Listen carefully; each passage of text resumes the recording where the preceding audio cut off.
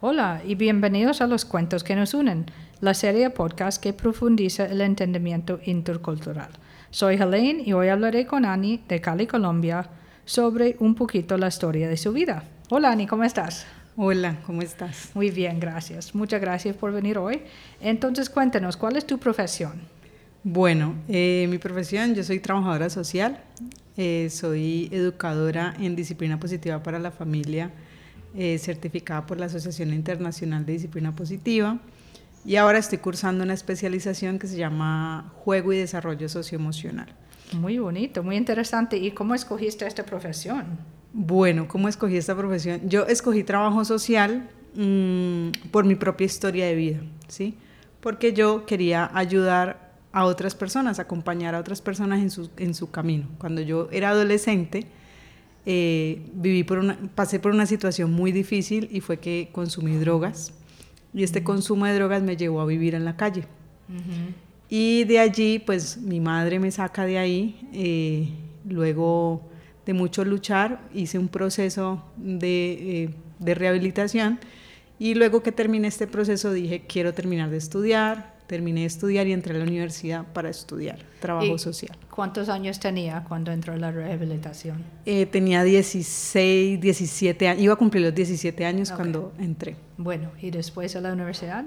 Entré a la universidad y cuando entré a la universidad estaba embarazada. Me enteré que iba a ser mamá. Y tuve mi bebé siendo estudiante de un pregrado de trabajo social en la universidad. Y para mí fue muy difícil acomodar la vida de ser mamá, criar y ser estudiante. Claro. ¿Sí? Entonces yo necesitaba como ayuda, que alguien me orientara y me dijera cómo hacerlo. Mi mamá pues me ayudaba y otras personas, las profes, profesionales, ¿sí? Yo como que le preguntaba a la gente que tenía experiencia y me decían cosas con las que yo no me sentía bien, ¿sí? Como que déjalo solo, que llore hasta que se calme, no le hagas caso a sus pataletas, déjalo que duerma solo para que sea más independiente y tú puedas estudiar. Y yo decía, Dios mío, eso no puede ser así, ¿sí? Porque yo me sentía mal cuando yo intentaba seguir esos consejos, ¿sí? Y yo sentía que yo le estaba haciendo daño a mi hijo, ¿sí? Que yo podía estar haciendo una herida emocional en él. Y yo reconozco que las heridas emocionales de mi infancia y mi adolescencia fueron las que me llevaron a consumir, a las drogas y a la calle y a todo lo que viví. Entonces yo quería evitar eso en mi hijo y todavía lo quiero evitar. Entonces empecé a seguir algo que hoy lo conozco, que se llama la crianza intuitiva, ¿sí? Empecé a seguir mi intuición, lo que mi corazón me decía. Entonces mi corazón me decía que lo dejara dormir en mi pecho para yo poder leer y estudiar. Y él se quedaba aquí dormido en mi pecho y yo me lo amarraba con un trapo que tenía, no sabía que existían los fulares. En esa época pues yo no tenía tanto acceso a internet, yo me crié en un barrio estrato 2, 3, ¿sí? Un barrio vulnerable de la ciudad de Cali. Y yo no tenía computador, no tenía celular como lo hay hoy, ¿sí? Yo para estudiar en la universidad tenía que ir a una sala de cómputo.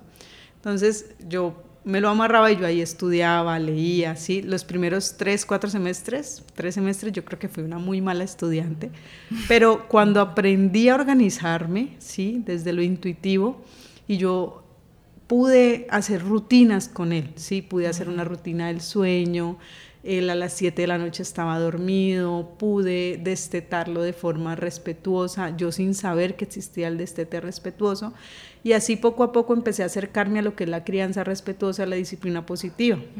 Empecé a leer autores, libros, a asistir a conferencias, a charlas, para yo hacerlo con mi hijo, ¿sí?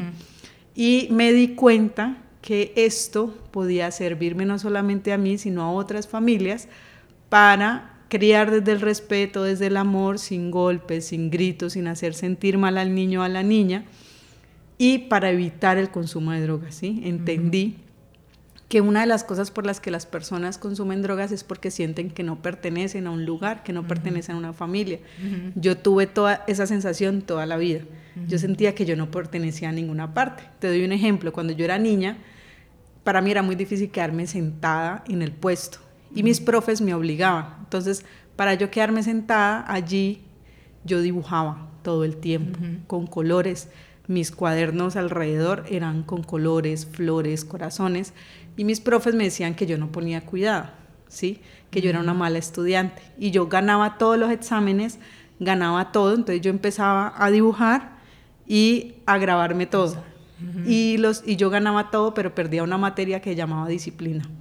Interesante. ¿Sí? Entonces, yo sentía que nadie me aceptaba, que nadie me quería como yo era, ¿sí? Mi mamá como que le ponían tantas quejas de mí que yo sentía que ella no sabía qué hacer conmigo. Y esa sensación, ese vacío me llevó a eso. Entonces, yo recuerdo esa sensación y yo veo a mis hijos y veo a mi hijo y yo lo veía y yo decía, yo quiero que él no tenga esa sensación.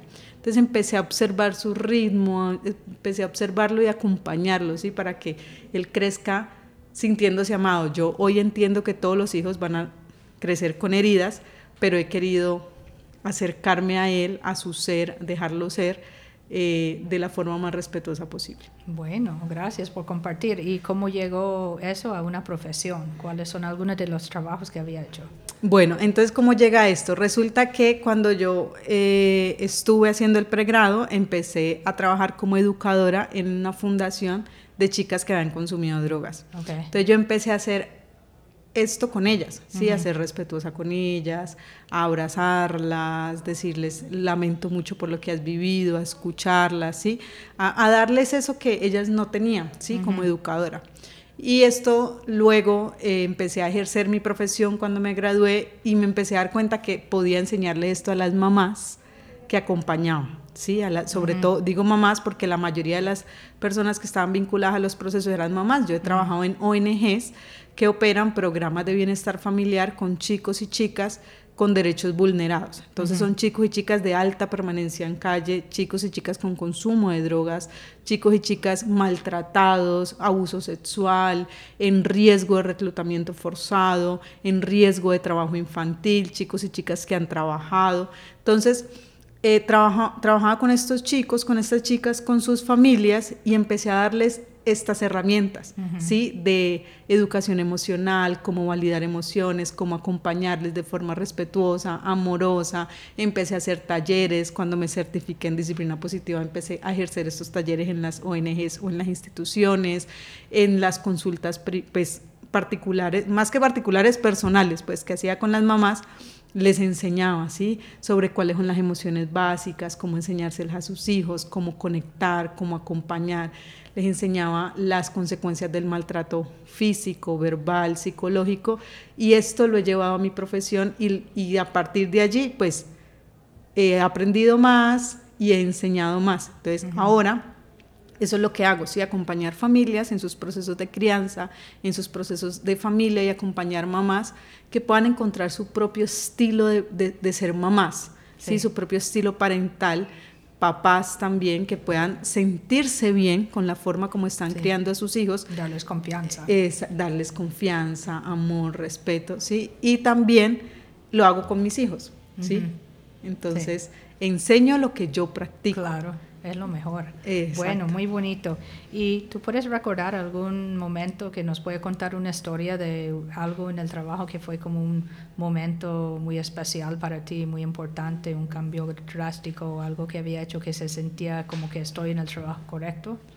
Bueno, yo empecé a sentir que estoy en el trabajo correcto cuando las mamás me decían, luego al principio cuando yo empiezo a enseñarles que las consecuencias del castigo físico, ellas me decían, pero ¿cómo voy a dejar de pegarle? ¿Cómo voy a dejar de gritarle si esa es la forma como lo voy a disciplinar? ¿Sí?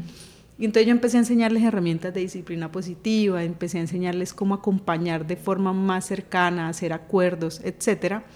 Y luego de unos talleres que ellas me empezaron a decir, ya no le pego, ahora me tomo tiempo fuera, me encierro en el baño, respiro y vuelvo y salgo, retomo la situación y ya no le tengo que pegar, ya no le grito, ya me siento más tranquila con mis emociones, o que ellas me dijeran, Ani, ¿sabes qué? Me doy cuenta que tengo un problema con mis propias emociones, me he dado cuenta que a mí me trataron así y que soy yo la que tengo que sanar, necesito ayuda, ¿sí?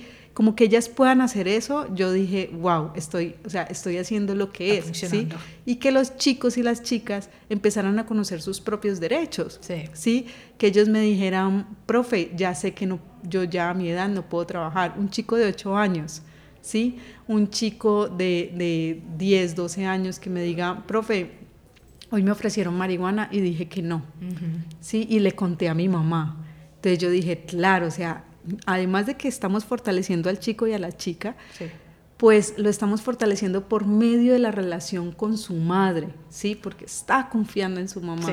Sí, es capaz de decirle, oye, mamá, mira que este chico me dijo que fumara marihuana y yo le dije que no, ¿sí? Entonces, como que eso me ha ayudado mucho a darme cuenta que es el camino correcto, que vamos por buen camino, ¿sí? Igual es un camino de compromiso propio, ¿sí? De las mamás. Exacto. De ellas mismas darse cuenta que pueden transformar la forma como se ven a ellas mismas como mamás y que pueden transformar la vida de sus hijos y que pueden prevenir que sus hijos consuman, ¿sí? También he trabajado con chicos con consumo y tengo mamás que aún me escriben y me dicen, oye, Ani, gracias, pude entender que podía acercarme de otra forma a mi hija, ¿sí? Tengo un caso muy especial, muy cercano, que ella me dice, me decía, entendí que no todo era gritando, ni pegando, ni mandándola a su habitación, ¿sí? Sino que yo tenía que abrirme mi corazón con mi hija y que corazón a corazón pudiéramos superar este problema de las drogas. Y hoy en día es una adolescente, claro, no es un trabajo que hice yo sola, lo hice con un equipo en una ONG,